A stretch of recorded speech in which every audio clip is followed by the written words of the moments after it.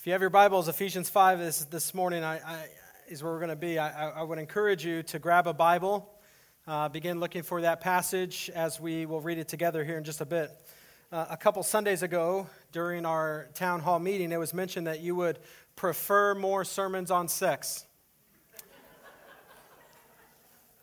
So you asked, and I am going to deliver that this morning for you. Now, keep in mind, this has been scheduled for a couple months now, so maybe that was just the Lord preparing your hearts for this morning. But here we are. Now, I can't remember if I told this church this story or not, so if I have, I apologize. It's going to be a repeat for you. But when I first started dating Sina, I would occasionally visit her at her parents' house, and we would be sitting on the couch with her family, but the TV kept going silent, and then these closed captions would show up on the screen, and I had no idea what was going on. And it kind of takes a while to get used to, because you get into a rhythm of watching television.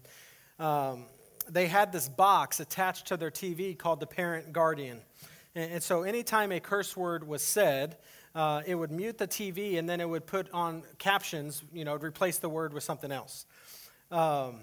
My favorite was whenever someone would say the word sex, it would mute it and replace it with the word hugs. It didn't matter if the context was correct or not. Sometimes when someone was just being asked what their gender was, what sex are you or whatever, it would mute it and replace it with hugs. And so needless to say, there's been many jokes throughout the years regarding hugs. So with that being said, I'm going to try to keep this topic kid-friendly, and at times I'm going to refer to immoral hugs, all right? And so that you'll know what I'm talking about. For those of you that got Sandy's email, and for those of you that didn't, Sandy sent out an email this week to all the parents encouraging the children to take notes as we go through this thing. And so you as a parent, if you'll help them find the passage, help them find the Bible, and then encourage them. If the kids turn in their notes after the service, Sandy has some sort of incentive for them. And so there's plenty of Bibles all around under the chair in front of you. Believe it or not, those are not just for decoration. All right, so let's use those things. We're going to read the first 4 verses together so that we understand the context this morning. But in reality, we're just covering verses 3 and 4. So if you will stand as I read this as a way to honor the text, just as the people did in Nehemiah. We're going to read the first 4 verses together. Paul writes, "Therefore, be imitators of God as beloved children, and walk in love as Christ loved us and gave himself up for us, a fragrant offering and sacrifice to God. But sexual immorality and all impurity or covetousness must not even be named among you, as is proper among saints. Let there be no filthiness, nor foolish talk, nor crude joking, which are out of place, but instead let there be thanksgiving." Let's pray. Father God, I pray that these words will seep into our hearts. And as we begin to study it, I pray that you will open our hearts and open our ears to hear your truth. I pray, Father, that the words that are said bring honor and glory to you. I pray that you will pierce our hearts with this truth this morning and help us see your love for us in it. We ask all these things in Jesus' name. Amen. Amen, amen. When I was growing up, as a kid, teenager, whatever, when my parents gave me the hugs talk, right, it was simply, like the one I got was simply, don't do it until you get married. I didn't even know what it was. I just knew that I wasn't supposed to be doing it. But much like our culture today, I grew up in a hugs-obsessed school where that's what most people were talking about in some form or fashion, right? And so I was and I still am the type of person that if you tell me not to do something, my curiosity is going to get the best of me because I need to know why. So I started out with a view on sex that was unbiblical. And it took me a long time to understand it and really kind of come to the point of view that was God. So as I was preparing the sermon, I was writing it from the perspective of what I wish I knew when I was a teenager. And really even need to be reminded from time to time, even as an adult. So if I was talking to the teenage version of myself, the first thing I would want them to know is to not accept the culture's view on sex. Don't accept it. Beginning all the way back to verse 22 in chapter 4, Paul has been writing about that we as followers of Jesus Christ need to take off our old way of life and put on new clothing that is consistent with our new life in Jesus. He has made it clear over and over again that we cannot continue to live the life that we once lived when we became Christians. This is not true just for us as individual believers, but this is true for us as the body of Christ, right? The church.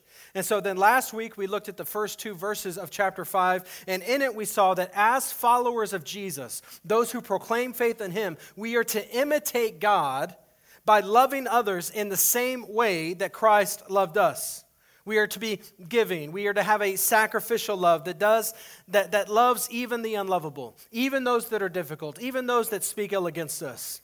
But Paul lived in a culture that was not altogether different from ours. It seems, as we understand more about Ephesus, that city had totally blurred the distinction between love and sex. But the problem was so much more extensive than that. Now, back in Ephesus, there was this temple to the goddess Artemis. The Romans knew her as Diana. And the worship of Artemis was possible by a multitude of young priests or priestesses who gave their bodies to whoever could pay the price as an act of worship. And so the whole city accepted immoral hugs as an act of worship, right? And regarded it as normal and proper. And they even regarded it as religious. But Paul is going to try to fix their thinking. Notice that Paul says within the body of Christ, these things shouldn't even be named. Literally, he writes that immoral hugs are not even to be named within the body of Christ. In other words, again, we are not to allow it to infiltrate the body in any form, that there should not even be a hint of it in this place. Now, when you look at these verses, it's pretty obvious that Paul has arranged his instructions into 2 groups of 3 words. The first 3 deal with our actions, and the second 3 deal with our words. And in both those areas, he makes it clear that we are to reject the world's view of sex. So the first action that Paul addresses is sexual immorality. This is the Greek word porneia, which is where we get our word pornography. When we examine these and other uses of this word, we find that it describes any kind of sexual activity that occurs outside the confines of marriage. That very clearly includes premarital hugs, adultery, homosexual hugs, prostitution, and pornography. And even in the Ephesian culture of Paul's day, those practices had become completely acceptable and openly practiced without shame. Sound familiar? This is why we're going to address the elephant in the room and help you tackle the issue and struggle of pornography.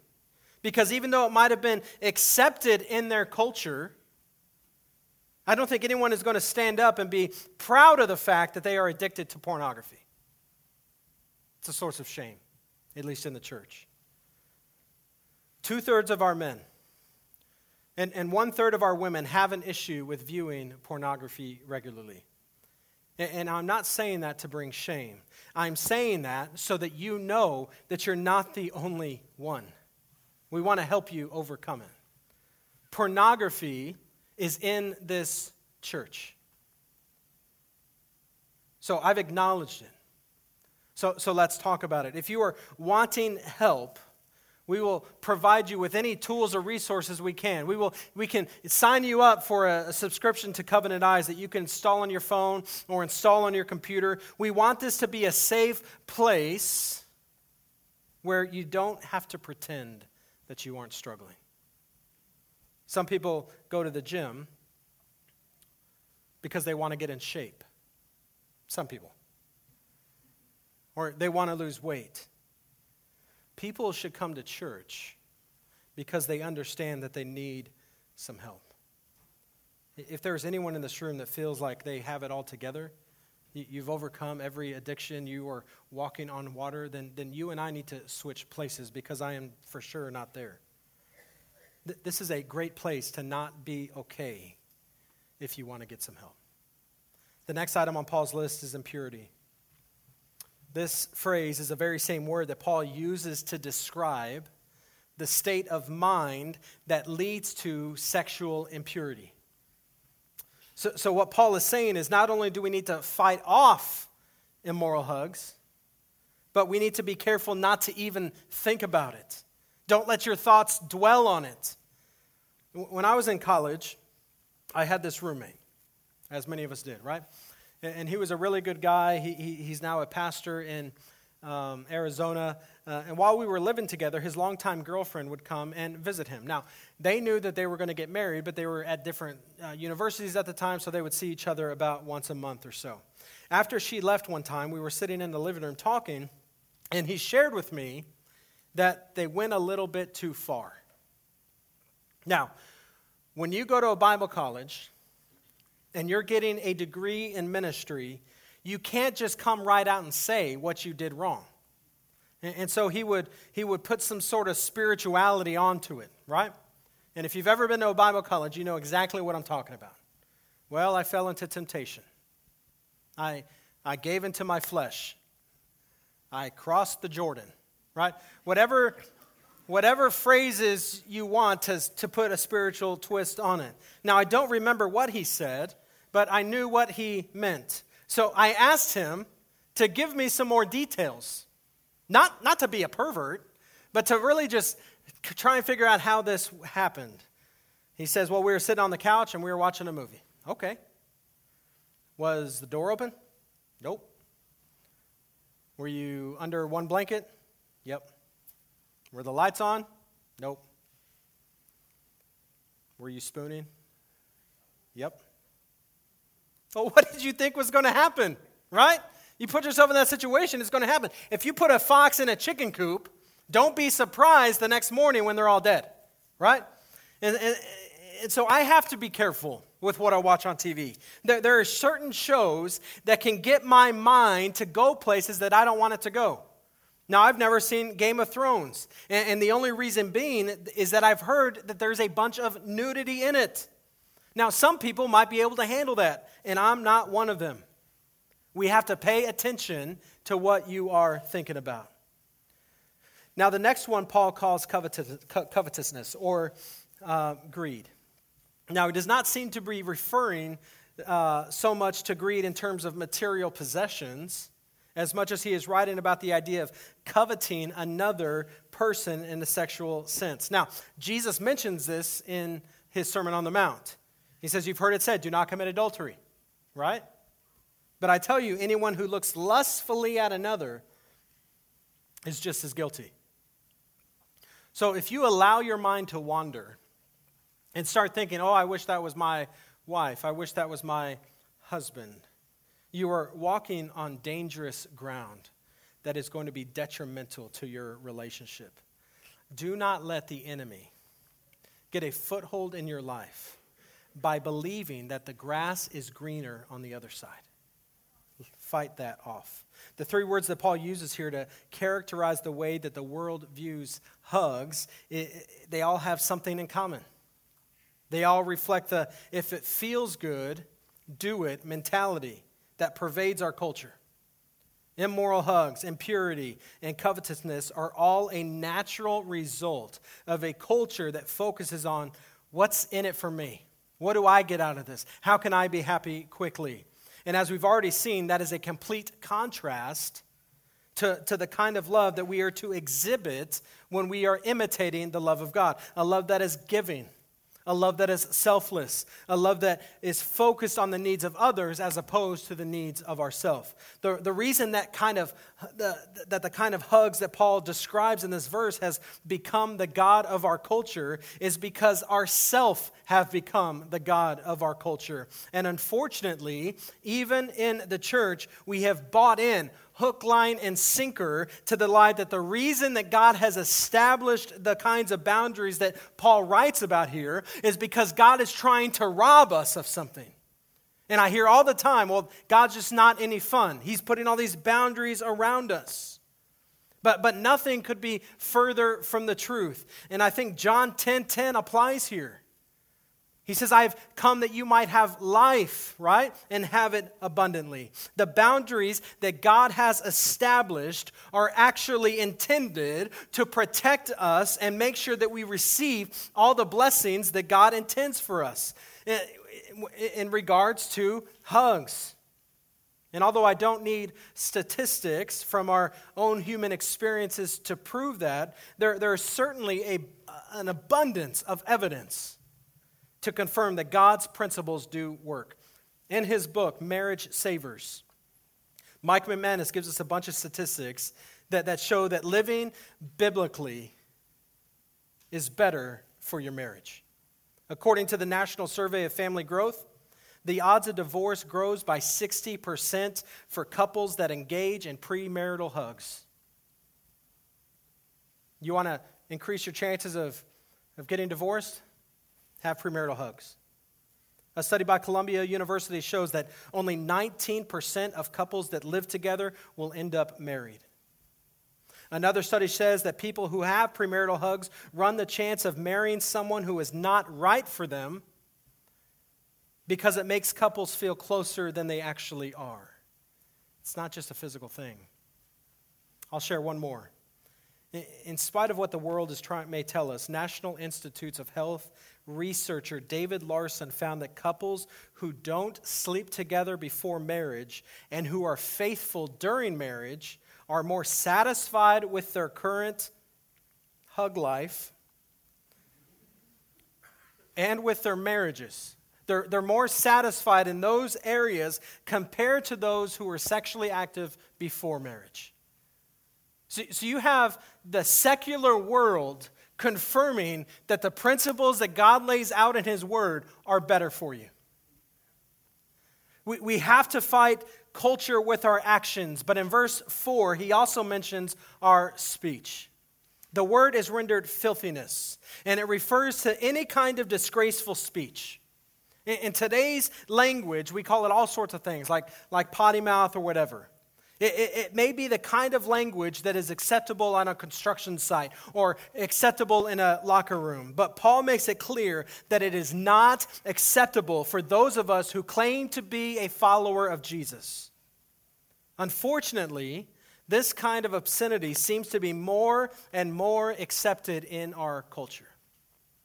This week I was in AutoZone, and the guy in front of me was having a discussion with the cashier. I was like, come on, dude, let's wrap it up. But he was just having this discussion with the cashier. And he was going on and on and on. And it seemed like every other word, without exaggeration, was the F word. He just made it flow naturally.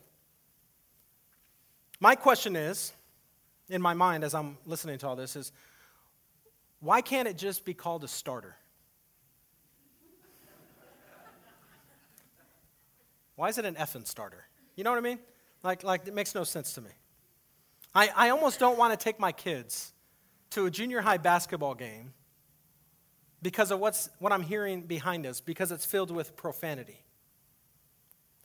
When you think about the conversations that you've had this week, does your speech imitate the love of God? I'll be the first to confess that mine has not this week. I need to be better. Then Paul mentions foolish talk. Foolish, as it's used here, refers to one who is foolish because he does not understand the things of God. Psalm 14:1 says, the fool says in his heart there is no God. In this context of this passage, it seems to refer to talk that ridicules God's standards for hugs. Now, we certainly don't have to look too hard to find that in our culture. It has become the norm on our televisions, in our schools, at our workplaces, to glorify relationships that are not honoring to the Lord. We celebrate quick hookups. We celebrate living together. We celebrate crude joking. It seems everywhere I look, it is hard to see what God intended for our culture. We as believers need to be better. You set the example. There are a lot of dangers that maybe you're not even aware of when it comes to our speech. The first one being it doesn't take sin seriously.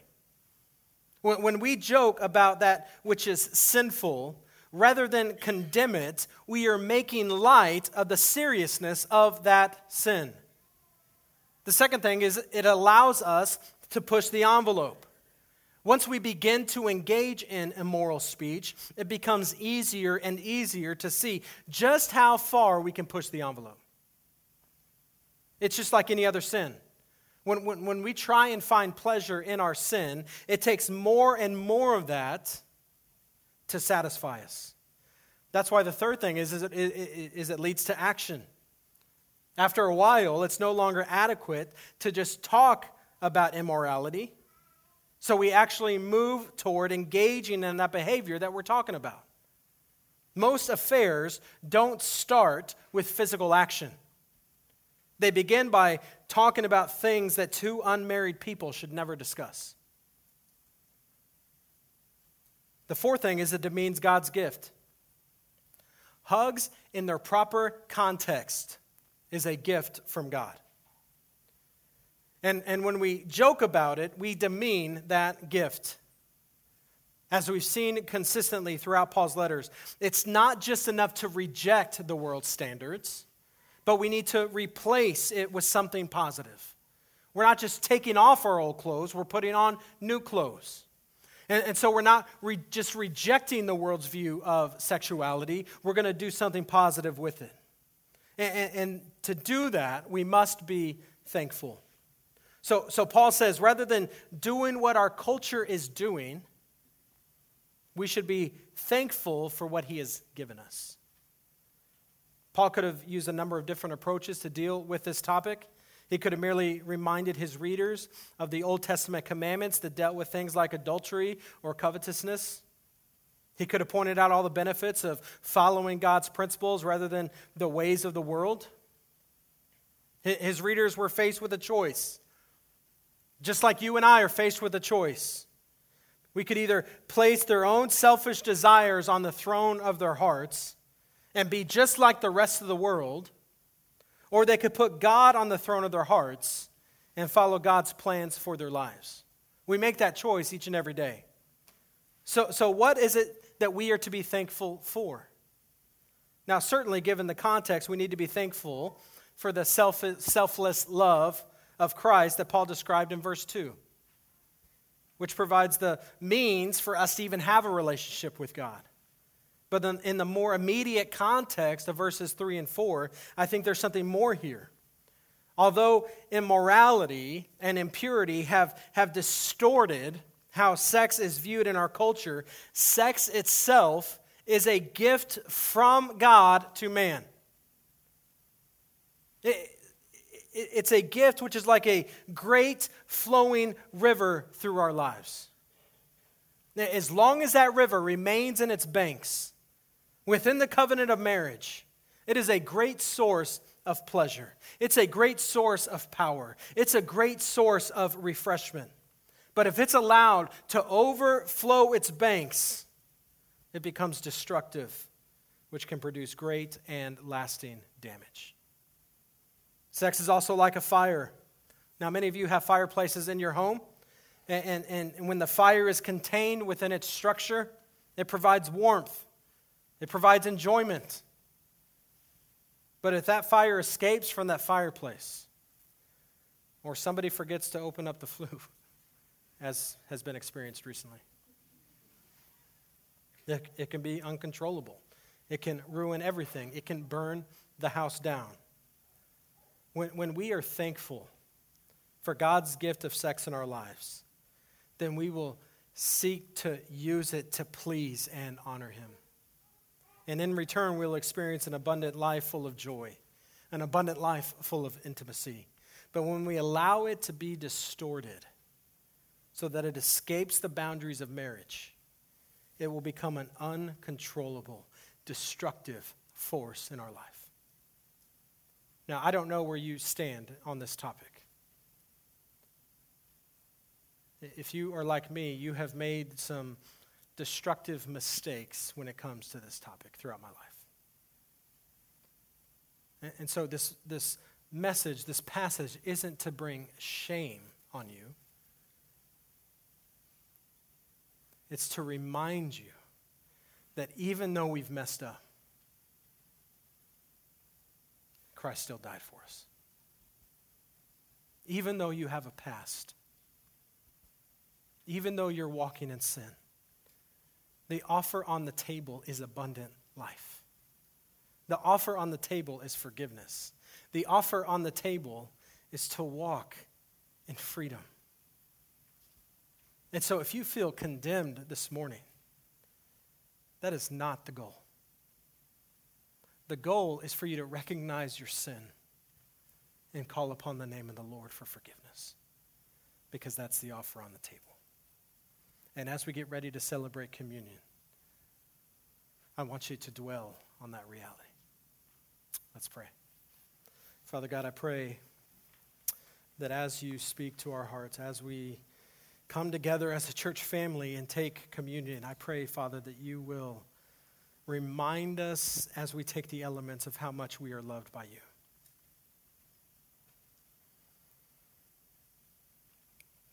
God, I pray that people, your children in this place, will find healing.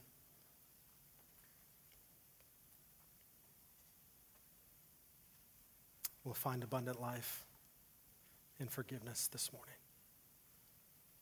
And so, Father, we pray that you just surround us with your presence. Fill us with your Spirit as we look to the cross. In your name we pray. Amen.